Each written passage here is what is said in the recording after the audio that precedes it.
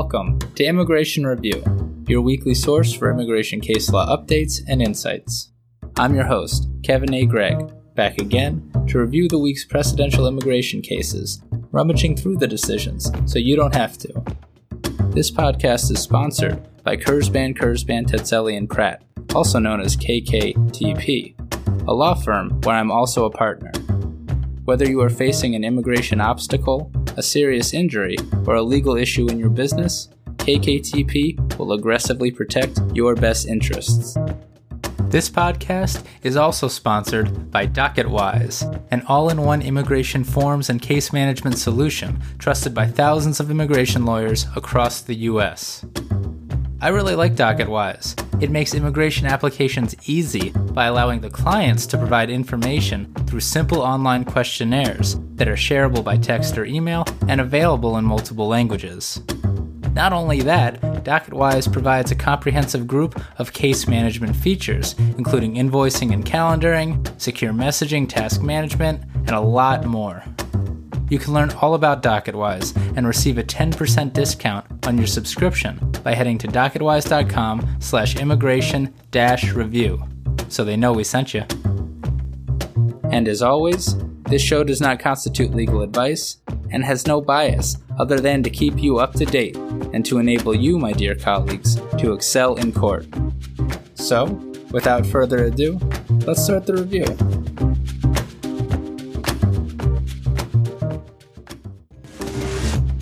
What a week for immigration and immigration decisions. There were lots of things available to top off the week, but ultimately I had to turn to the Fifth Circuit's decision in the DACA case, upholding a lower court's finding that DACA is illegal 10 years after its implementation and effect on 1 million people, but nevertheless remanding in a manner that will permit the program to continue a bit in the short term. So file those applications, attorneys. Also, Congress needs to fix this. Of note as well, Supreme Court season is upon us again. Could have sworn it just ended. More on that in a bit. Complicated, interesting cases for the fall term of the podcast. Here they are.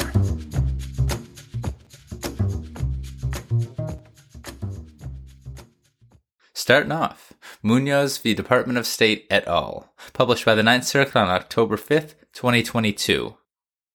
Don't always do the cases arising in district court, as you know, but this one's special on the doctrine of consular nonreviewability. Maybe I should start looking at them closer. I believe my tweet on the case might have gone, dare I say it, viral.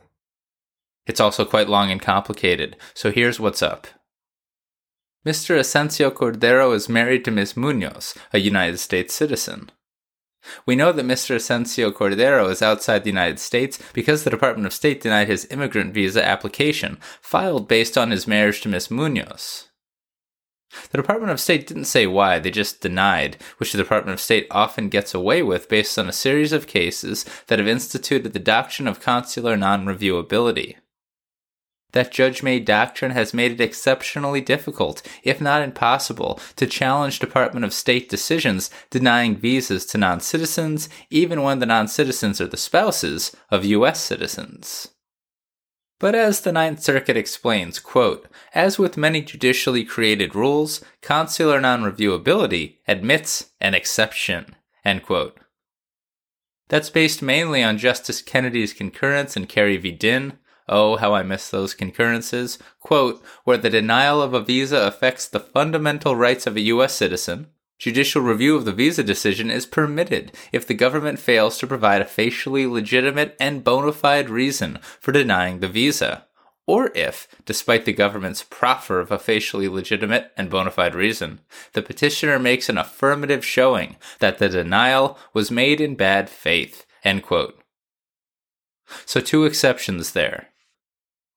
But no easy task to prove, especially when the action took place abroad, the U.S. government has all the cards, and discovery is generally not permitted. There's a 3-step process to all of it in the Ninth Circuit, and you should read this decision for how to apply it in other cases. Here's how it matters in this case.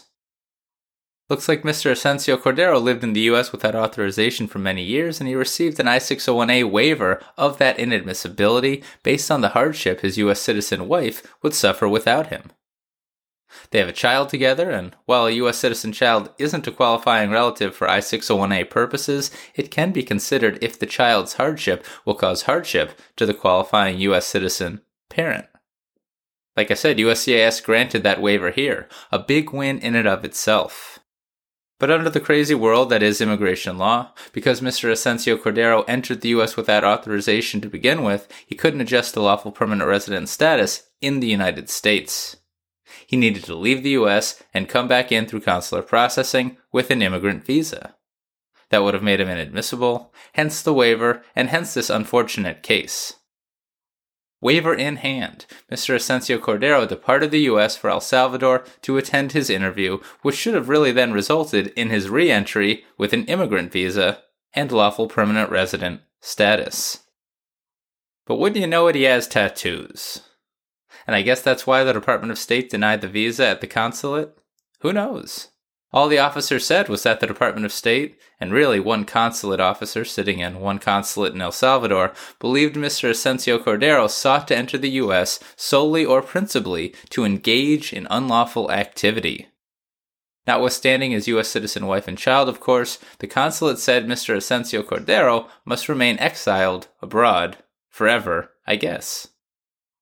Even a request by U.S. Congresswoman Judy Chu couldn't get the Department of State to explain its basis for inadmissibility in more detail. Good work, counsel, by the way. Seems like it was just the tattoos. So Mr. Asensio Cordero and his wife, Ms. Munoz, sued. Ultimately, the district court judge granted summary judgment for the U.S. government based on the doctrine of consular nonreviewability, finding that the consulate's citation to INA Section 212A3A that vague inadmissibility provision about coming to the U.S. to commit unspecified criminal activity, barred the federal judge from doing anything further with the omnipotent Department of State. The judge so held, notwithstanding an eventual expert report submitted explaining that the tattoos had no connection to MS-13 or gangs. Consular non-reviewability means just that. And even though this is a long case, it's actually pretty interesting, so I'll just touch on the procedural history a bit more. Mr. Asensio Cordero's claims were dismissed at the onset, but Ms. Munoz, as a United States citizen, survived the motion to dismiss and did not lose until the summary judgment stage. In the middle of all that, the government had to give some discovery, during which time Oil asserted for the first time that the consular officer believed Mr. Asensio Cordero, quote, a member of a known criminal organization, end quote. Suspicions confirmed, MS-13 in particular. But the Department of State refused to comply with many of the judge-mandated discovery orders beyond that. Can you imagine any other party doing that? Oil, on the department's behalf, filed a motion for summary judgment based on the doctrine of consular non-reviewability, and the district court ultimately agreed. To be fair, the Department of State did eventually comply with some of the discovery requirements, it seems, filing some sort of affidavit with its filing of a motion for summary judgment. But even there, the department refuses to say much. And what they did ultimately deign to say probably cost tens of thousands of dollars to the plaintiffs in this case in litigation fees. Again, the district court ultimately granted summary judgment based on the doctrine. But luckily for Mr. Asensio Cordero and Ms. Munoz and my Twitter account, the Ninth Circuit did not agree. As an initial matter, relying on Justice Kennedy's concurrence in Dinn and actually Justice Kennedy's decision in Obergefell, the Ninth Circuit explained that Ms. Munoz has a constitutional interest in her husband's immigration to the U.S. that she can potentially invoke in federal court. Indeed, quote, the right to marry is a fundamental right inherent in the liberty of the person and subject to protection under the Due Process Clause, end quote. Even if they are same-sex. Not the case here, of course the case in Obergefell. Hopefully Justice Kennedy's former law clerk and replacement, Justice Kavanaugh, agrees enough to uphold his mentor's legacy when Obergefell is inevitably challenged in the coming years. But I digress. Quote, in addition to having a fundamental liberty interest in their marriage, U.S. citizens also possess a liberty interest in residing in their country of citizenship, end quote. Now that's a quote. The reason the Ninth Circuit explained is, quote, because it conditions enjoyment of one fundamental right, marriage, on the sacrifice of another, residing in one's country of citizenship, end quote. How about that? So Ms. Munoz has the right.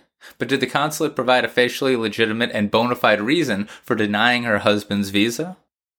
Looks like the vagaries of this inadmissibility provision actually turned out to be a bit of a double-edged sword here, because at least for this specific provision at INA section 212A3A where no actual specific conduct is referenced by the statute, quote, the government can satisfy its din burden only if the record contains information that provides a facial connection to the consular's belief that Mr. Asensio Cordero sought to enter the United States to engage solely, principally, or incidentally in any other unlawful activity, end quote.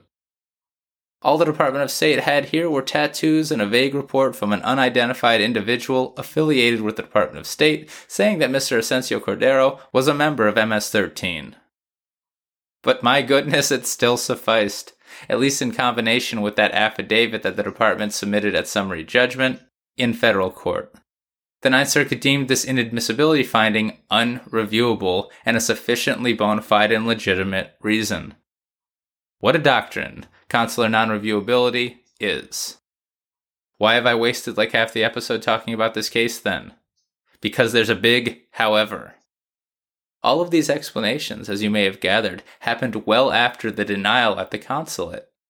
That led the Ninth Circuit to agree that, quote, the government's failure to provide them with the specific factual basis of the denial at the time of the denial means that the proffered information is insufficient to satisfy the facially legitimate and bona fide reason requirement, end quote, now. Emphasis by the court. Indeed, quote, it is a long-standing due process requirement that the government provide any required notice in a timely manner, end quote. The Ninth Circuit has never tangled with the immigration agencies, I see. After all, quote, in Din, Justice Kennedy contemplated that petitioners will use the information contained in the notice of a visa denial to mount a challenge to the visa denial, end quote. Or restated, how can a non-citizen establish bad faith for a visa denial if they're not even told why the visa is being denied with sufficient specificity in a timely manner? The basest of constitutional protections. The court believed this requirement of timeliness also required of the regulations and even the Department of State's own FAM, and remanded to the district court judge, finding that because of the Department of State's timeliness violation, the doctrine of consular non-reviewability could not apply. Which means that, quote, the district court may look behind the government's decision, end quote. That's a big deal. Judge Lee dissented. A bit of a nuanced and strange holding, and I'm not sure how the ultimate result will play out or what oil will do next. But any weakness in the doctrine of consular non-reviewability is probably a good thing for non-citizens.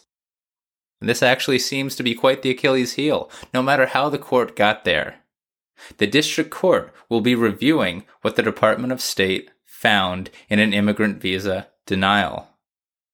I conclude by noting that consulate decisions like this have probably gone the other way hundreds if not thousands of times, often never making it into federal court and almost never surviving the doctrine of consular non-reviewability when they do. Congratulations Eric Lee and Alan Diamante for plaintiffs. And follow the podcast on Twitter, of course. And that is Munoz v. the Department of State et al.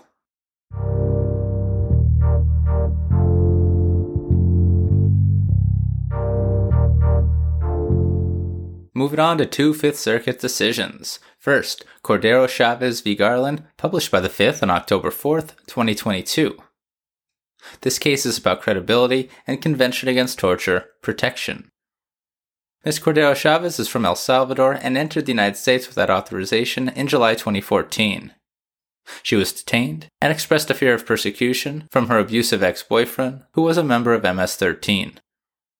A DHS officer actually didn't believe that she had a credible fear of persecution, but an immigration judge reversed that no credible fear finding on appeal, as IJs are authorized to do, and Ms. Cordero-Chavez was placed in removal proceedings for adjudication of her claims on the merits. Ms. Cordero-Chavez got an attorney, but despite informing the immigration judge that she'd be pursuing asylum and withholding of removal under the INA, the attorney never mentioned cat protection. Seems kind of silly, and really, perhaps it shouldn't even be a separate box on the I-589. But it is, and Ms. Cordero Chavez didn't check that separate box for cat protection, even though she responded in the affirmative to the question in the I-589 asking about a fear of torture. As we'll see, the failure to check a box will have big consequences here. Kind of how Mr. Patel's apparent checking of a U.S. citizen box on a DMV form had huge consequences there and for the entire country of non-citizens. Oh, the lives affected in immigration by box checking. Turning first to asylum and withholding of removal under the INA, the IJ ultimately denied, believing Ms. Cordero Chavez inconsistent on a host of issues, including the severity of her ex-boyfriend's abuse and his connection to Salvadoran police officers, among other things. The BIA affirmed, and also refused to consider Ms. Cordero Chavez's eligibility for cat protection, which, as we all know, need not fall simply with an adverse credibility finding, and also refused to consider Ms. Cordero Chavez's eligibility for cat protection because she failed to check the box. The Fifth Circuit affirmed on both counts. First, on credibility. The Fifth Circuit took pains to remind that in that circuit, IJs may rely on any inconsistency to support an adverse credibility finding. Nevertheless, Ms. Cordero Chavez, and thus the court, focused on one inconsistency finding in particular. As compared to her credible fear interview, quote, at her removal hearing, her account of the abuse was much more severe and specific, end quote. Rather than simply saying that her boyfriend had pushed and sexually assaulted her, she testified to have been sexually assaulted 7 or 8 times and slashed with a knife. The Fifth Circuit deemed this sufficiently inconsistent to support an adverse credibility finding and deny relief. Even though Ms. Cordero Chavez explained that this and other inconsistencies were, quote, due to a combination of confusion, nervousness, and miscommunication while interviewing with an asylum officer, end quote, the Fifth Circuit also reminded that, quote, an IJ is not required to accept a petitioner's explanation for inconsistencies in her story, end quote. As we know, though, even with an adverse credibility finding, cat protection might still be obtainable if otherwise established by the record evidence that isn't dependent on the non-citizen's testimony. Exceedingly tough to get, but it is there, and it has resulted in remands on the pod, if only for the agency's failure to recognize this rule. But like the BIA, the Fifth Circuit held that Ms. Cordero Chavez's literal response that she feared torture in El Salvador was not sufficient, notwithstanding a 2004 decision from the Fifth Circuit, Edward v. Ashcroft, which actually seems quite on point in Ms. Cordero Chavez's favor. The difference from that case, said the Fifth Circuit, was that Ms. Cordero Chavez twice failed to check the cat box, and her attorney expressly said that Ms. Cordero Chavez sought only asylum and withholding of removal. It seems like there was no cat box on the I-589 when the form was filed in 2000 in the Edward case. In any event, to the Fifth Circuit, the latter statement, the statement from the attorney stating only that Ms. Cordero Chavez sought asylum and withholding of removal, was apparently important to distinguish. Be careful, counsels. And so, Ms. Cordero Chavez lost her case. But check out this issue, unadjudicated of course.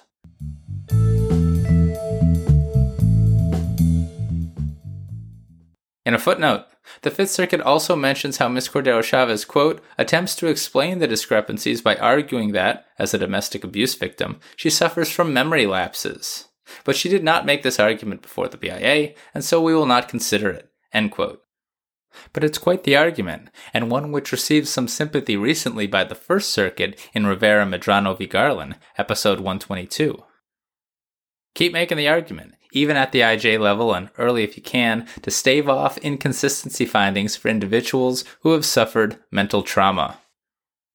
And while we're with the Fifth Circuit, of course, I simply must note that the Supreme Court has granted certiorari in Santos Zakaria v. Garland, episode 90 of the podcast, on that crazy rule that the Fifth Circuit has that holds essentially that if the BIA messes up and you want to challenge it at the circuit court level, you need to file a motion to reconsider with the BIA first, telling the BIA of all the ways it messed up before you can challenge the decision in the circuit court. It's a rule I've lamented often on the podcast, and Santos Zakaria appears to be a great factual case to challenge this important issue. Good luck, counsel. And that is Cordero Chavez v. Garland.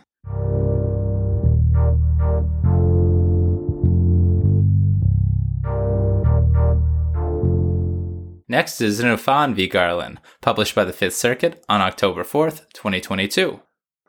Back-to-back decisions from relatively new judge Stuart Duncan, but this one a win for non-citizens. And I'll be quick. Mr. Nufan is an asylum seeker from Cameroon.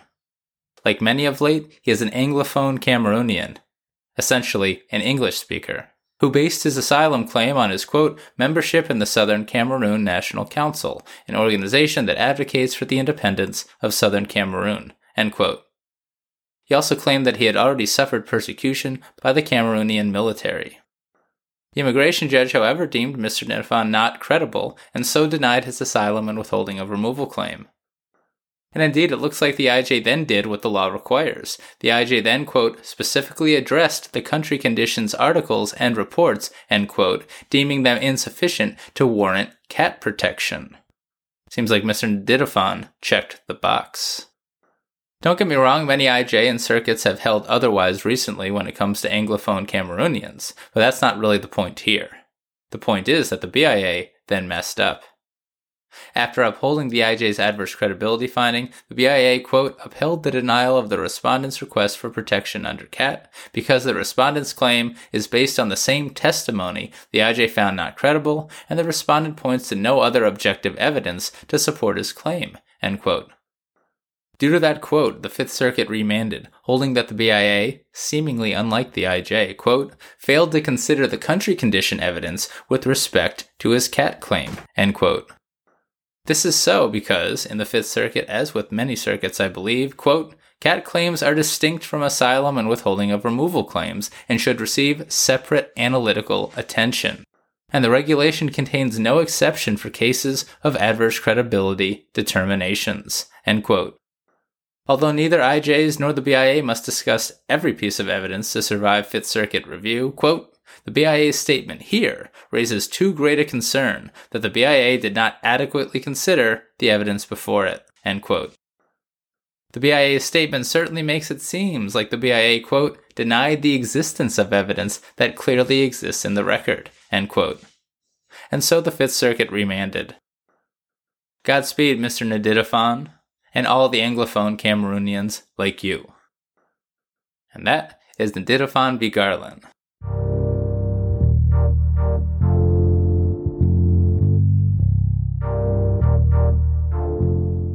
Turning now to a trio of interesting losses for non-citizens out of the First Circuit. The first is Cante Lopez v. Garland, published by the First Circuit on October 5th, 2022. This case is about withholding of removal, but really, it's about exhaustion. Mr. Cante Lopez is an asylum seeker from Guatemala who was placed in removal proceedings the day after he entered the U.S. in 2014. The immigration judge found Mr. Cante Lopez credible, but denied based on a finding that he failed to meet his legal burden for asylum and related relief. In his appeal to the BIA, Mr. Cante Lopez made known his challenge to the IJ's finding that the harm he had suffered wasn't on account of a protected ground. He made these arguments himself, it appears, pro se, and then filed a 2-page legal brief by himself. Mr. Cante Lopez appears to have done the best he could, and argued that indeed, the harm he had suffered and feared was on account of his membership in a family group, and that his family group was cognizable as a particular social group under asylum law. Only after the BIA's summary denial without opinion did Mr. Cante Lopez obtain counsel and file a petition for review with the First Circuit, who made better arguments. One of those arguments challenged the IJ's finding that the harm Mr. Cante Lopez suffered and feared wasn't severe enough to warrant withholding of removal under the INA. But to the First Circuit, although Mr. Cante Lopez's pro se notice of appeal to the BIA appeared to somewhat raise the issue, his 2-page pro se legal brief did not. That brief only made a nexus argument. For this reason, the First Circuit held that Mr. Cante Lopez could not now challenge the finding that his harm suffered and feared was insufficiently severe before the First Circuit. True, if the BIA had issued a written decision and addressed the issue, the First Circuit and most if not all circuits would have then been able to review what the BIA held, irrespective of what Mr. Cante Lopez argued in his papers pro se. But here, the BIA affirmed the IJ without opinion, likely because Mr. Cante Lopez was a pro se non-attorney and he didn't bring the best legal arguments in his 2-page legal brief on the complicated issue of nexus and particular social group. And in the First Circuit, as well as apparently other circuits, quote, a failure to exhaust is fatal in cases where the BIA has affirmed the IJ without opinion, end quote. Accordingly, even if the IJ erred in finding that the harm Mr. Conte Lopez suffered and feared was insufficient to warrant withholding of removal, the First Circuit wouldn't get into it because the pro se Mr. Conte Lopez hadn't sufficiently made the legal argument to the BIA. And that is Conte Lopez v. Garland.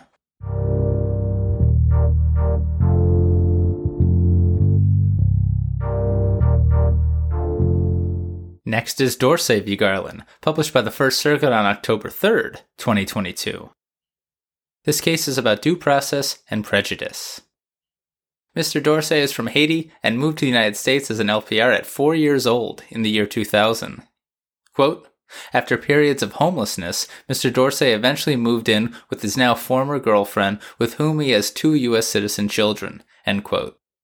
Shortly after turning 18, though, quote, he committed serious criminal acts, end quote, and he was ultimately convicted of carrying a firearm without a license in violation of Massachusetts General Law, Chapter 269, Section 10A. Didn't help that he, quote, had posted a video on social media of himself brandishing a firearm and claiming to have shot at an occupied residence on New Year's Eve 2016 after he was involved in a fight at that residence, end quote. Although he may have been bluffing, a jury acquitted him and the prosecution dropped the more serious firearms and other charges. He was sentenced to 2 years in prison.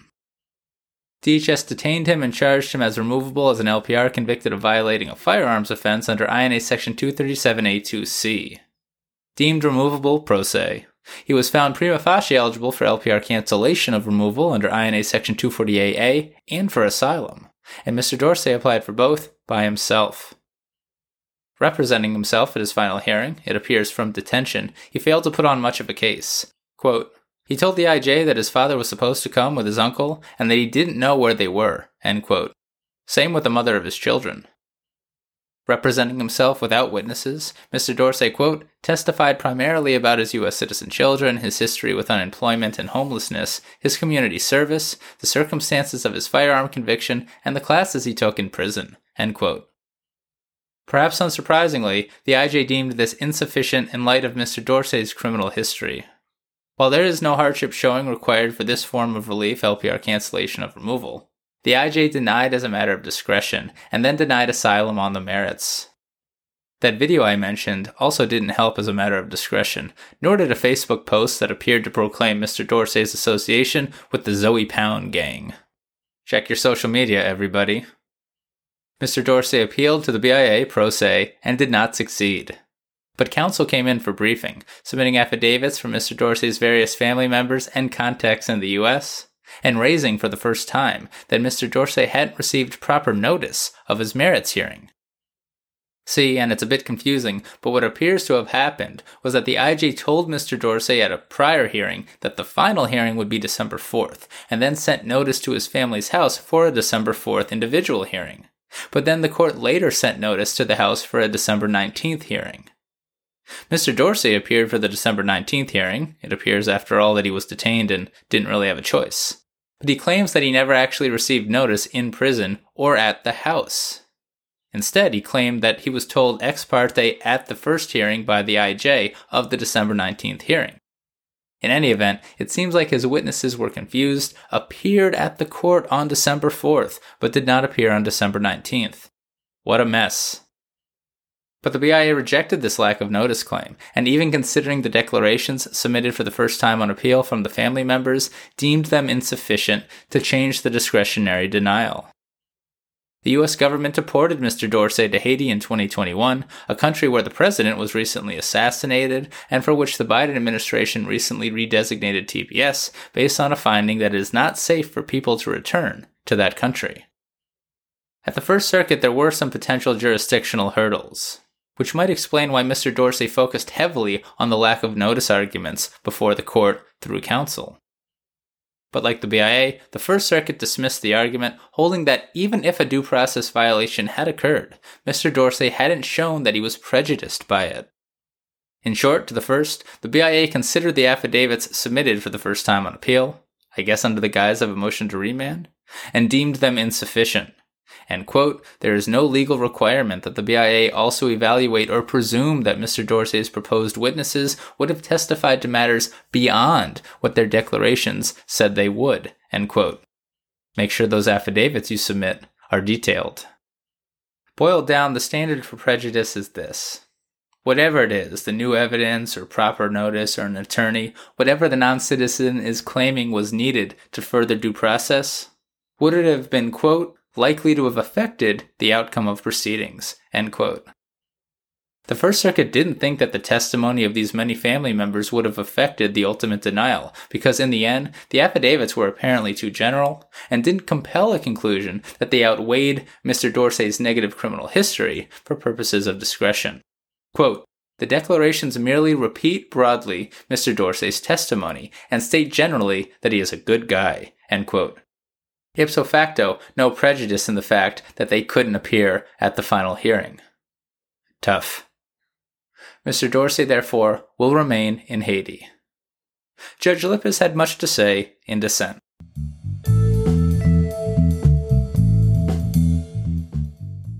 Judge Lippis wrote the opposite decision in dissent in detail. Regarding prejudice, Judge Lippis explained that, quote, there is inherent value in live testimony, particularly such testimony in support of a pro se litigant who has no one else to speak on his behalf.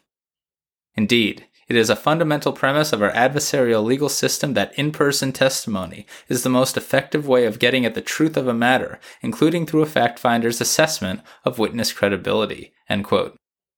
This was particularly the case here in light of the fact that Facebook post about the gang might have actually been misunderstood and not have been about gang activity after all. To conclude, Judge Lippis states, quote, now it is my colleagues, not the BIA, who definitively conclude that in-person testimony would have made no difference to the IJ in balancing Mr. Dorsey's positive and negative factors.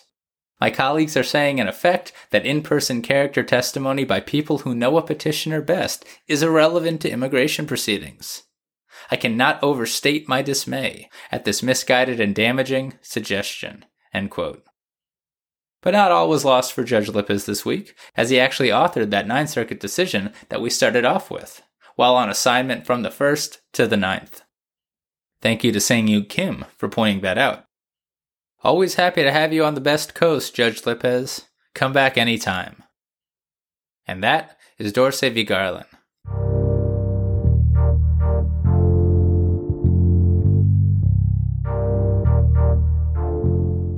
Finishing up with the First Circuit's big week, we have Reyes-Batista v. Garland, published on October 7th, 2022. This decision is about former INA Section 212C relief, of all things. Mr. Reyes-Batista is from the Dominican Republic, and he became an LPR in 1990 at 14 years old. 6 years later, at the age of 20, he was convicted of a controlled substance offense in New York and was detained in Louisiana because that's what immigration officials decided to do. He was placed in pre-IRIRA deportation proceedings and sought the very forgiving INA Section 212C relief, which is essentially a second chance for LPRs and lacked any hardship requirement. Why Congress decided to take this relief away in 1996 is anyone's guess. I'm sure you have a guess.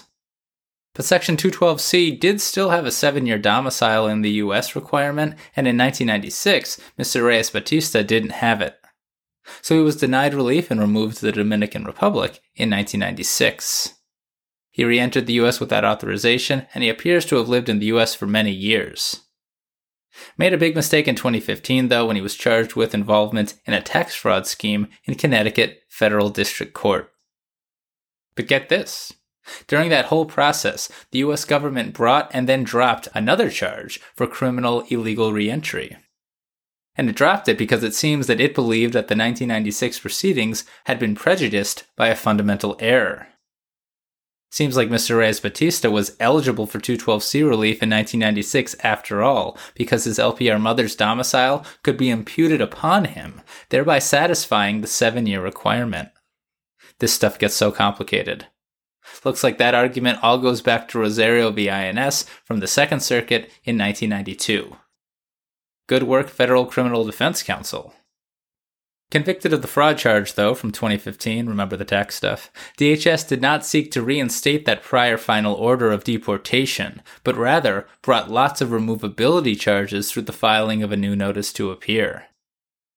DHS almost surely did that because it suspected that old deportation order might not hold up in court, and because by filing an NTA rather than reopening the deportation order or trying to reinstate it, they could prevent Mr. Reyes-Batista from applying for 212C relief, particularly because now DHS could charge Mr. Reyes-Batista not as an LPR, but as an applicant for admission subject to the INA Section 212 grounds of inadmissibility. 212C is really complicated, and if anyone was at the Boise conference this past week, all of this might sound familiar. That is, the importance of DHS's charging decisions. And do check out that wonderful Immigration Justice Idaho Fall Conference next year. It really is great, as is Boise. Anyway, Mr. Reyes-Batista wasn't too happy about this and asked the judge to grant him a Section 212C waiver nunc pro tunc. The IJ and the BIA denied, and the First Circuit affirmed. Don't worry, Mom, I'm getting to nunc pro tunc in just a minute. Now true, with some qualifications, quote, Section 212C relief remains available to eligible persons convicted of an offense before IRIRA's effective date in April 1997, end quote. However, the First Circuit deemed Mr. Reyes-Batista ineligible because the relief is only available to LPRs, and Mr. Reyes-Batista is no longer an LPR. He hasn't been one since 1996. Hence the nunc pro tunc request, said Mr. Reyes-Batista, quote, Nunc pro tunc, meaning now for then, refers to the power of an adjudication to treat something done now, typically a court order, as effective as of an earlier date, end quote. In this case, Mr. Reyes-Batista wanted it to be effective before he lost his LPR status in 1996. First Circuit didn't bite. Even if nunc pro tunc relief is available for such things in the first, and the court isn't sure. The BIA and the IJ's authority, quote, to grant nunc pro tunc permission in deportation or exclusion proceedings is limited and has been extended only to instances where all established grounds for deportability or inadmissibility are eliminated, end quote. So heck, at least courts have that authority, and I guess that's something. And that comes from the BIA's 1996 decision, matter of Garcia-Linares. Mr. Reyes-Batista, however, couldn't meet that standard because at a minimum, even without his 1996 crime, he was inadmissible now under INA Section 212A9CIII due to his unauthorized entry into the United States after being deported. Remember, he's not being treated as an LPR anymore. He's being treated as an applicant for admission. So a Section 212C grant would still not wipe away all of his current removability. So to the court, nunc pro tunc relief wasn't warranted. Undoubtedly aware of the difficulty of his arguments, Mr. Reyes-Batista also argued that DHS should have been equitably stopped from initiating removal proceedings against him in 2015 when his deportation proceedings in 96 were so flawed by the IJ's failure to make Mr. Reyes-Batista aware of his potential Section 212C eligibility. But at a minimum, to bring this very difficult argument, a non-citizen must show affirmative U.S. government misconduct. And far from that, the hearing transcript from 1996 showed that the IJ and former INS were inquiring, but may have simply missed the issue, and that Mr. Reyes-Batista's own attorney appears to have conceded his non-eligibility for Section 212C relief. Plus, that Second Circuit Rosario decision didn't bind on the Fifth Circuit where Mr. Reyes-Batista's deportation proceedings were held in 1996, and the Supreme Court overruled Rosario in Holder v. Martinez-Gutierrez in 2012, meaning that you can't impute the parent's time for 212C relief now, even if you could in the Second Circuit in 1992. Did I mention that 212C relief gets complicated? For all of these reasons, Mr. Reyes-Batista didn't win his case. And that is Reyes-Batista v. Garland.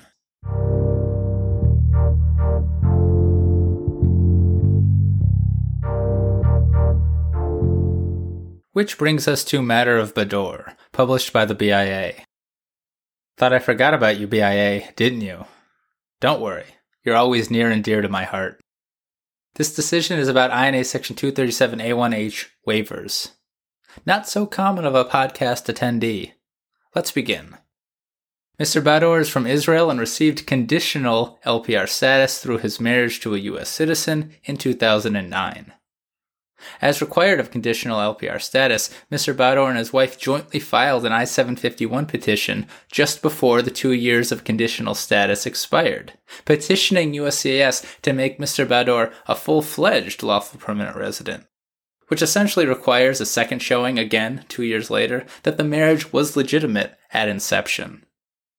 Or as the BIA put it, quote, to provide immigration authorities time to examine the bona fides of a marriage more fully, Section 216 of the INA created a 2-year conditional permanent resident status for those who sought to obtain permanent resident status based on a marriage to a U.S. citizen, end quote. Problem is that Mr. Bador's spouse withdrew the joint petition before USCIS adjudicated it, so USCIS deemed the petition abandoned, as the regulations would require. There are exceptions to joint filing I-751s, though. People do, after all, for example, get divorced from valid marriages.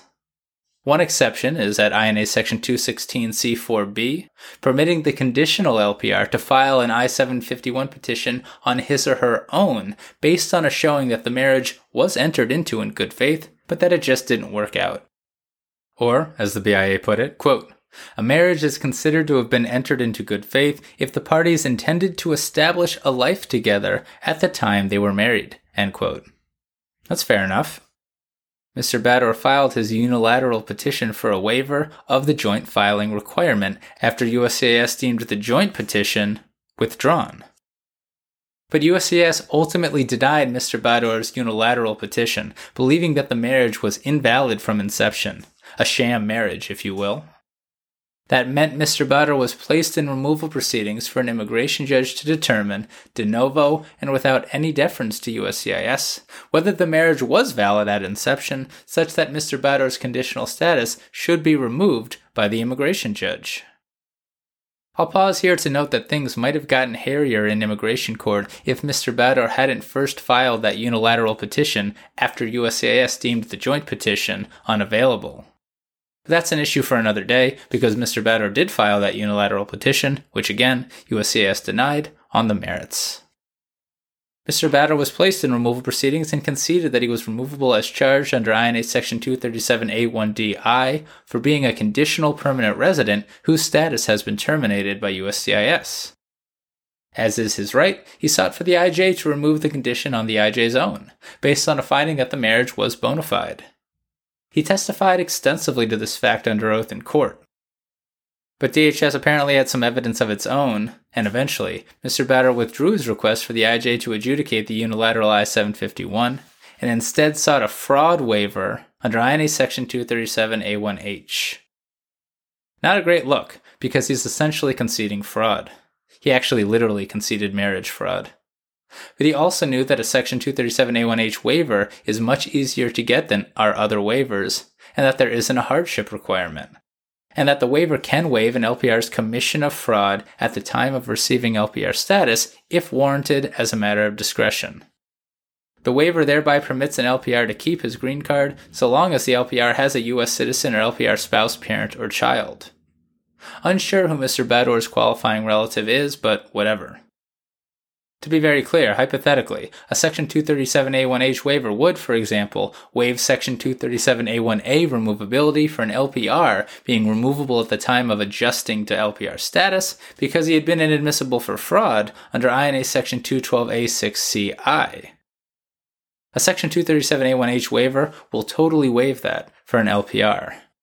But not for conditional permanent residence, said the immigration judge. The IJ concluded that, quote, the fraud waiver could not waive the respondent's removability under Section 237A1DI and only waive the charge of removability under Section 237A1A, end quote. In this decision, the BIA agreed. As it turns out, quote, the circumstances of the respondent's case are nearly identical to those in matter of Gawaran, end quote, published by the BIA in 1995. Under that pre-IRIRA law, the BIA said you can't do what Mr. Bador is trying to do here.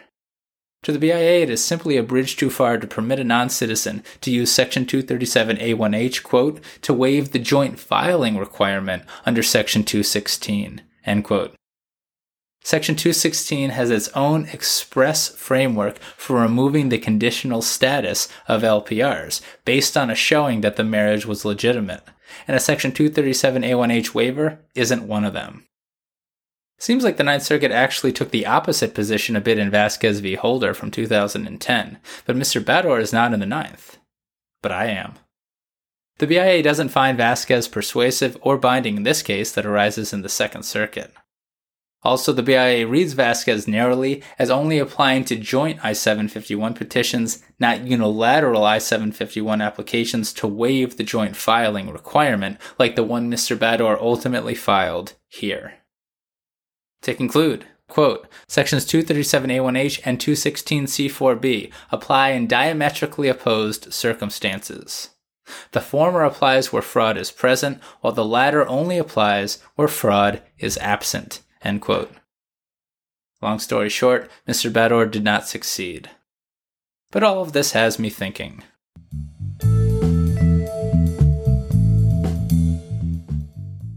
In explaining the good faith marriage requirement that a conditional lawful permanent resident must show to remove the condition and become a full-fledged LPR, the BIA cites to the regulations to hold that, quote, to determine whether an applicant for this waiver entered into a marriage in good faith, an adjudicator must consider evidence relating to the amount of commitment by both parties to the marital relationship, end quote. Note what's not mentioned. Love, children, traditional marriages.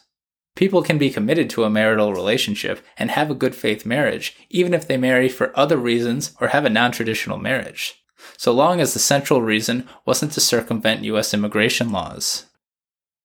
Don't get me wrong, it's an uncomfortable and at times dangerous position to take in a USCIS interview.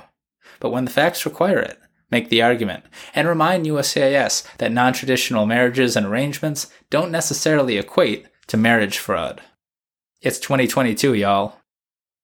And that is Matter of Bador.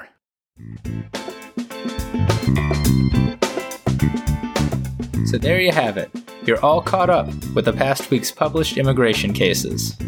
I'm Kevin A. Gregg, a partner with the law firm Kurzban, Tetzeli & Pratt, and this has been another episode of Immigration Review. Thank you for listening, and I hope you enjoyed it. If you did, please share it with a friend and rate and review us. Each review helps new listeners find the show. And of course, subscribe to Immigration Review wherever you get your podcasts. If you like what we do and want to become a patron of the show, please check out our Patreon page at www.patreon.com/Immigration Review, or click on the link in the show notes. And if you're interested in an official Immigration Review CLE certificate for 5 credit hours, email me at kgreg@kktplaw.com with your full name and the episode numbers for the 10 shows you've listened to. Also, feel free to email me with questions, comments, or anything at all. And follow the show on Instagram and Facebook at Immigration Review, and send us a tweet at ImReview. That's IMM Review. I'll be back next Monday for a brand new discussion. Until then, I'm Kevin A. Gregg, bringing you the Immigration Review.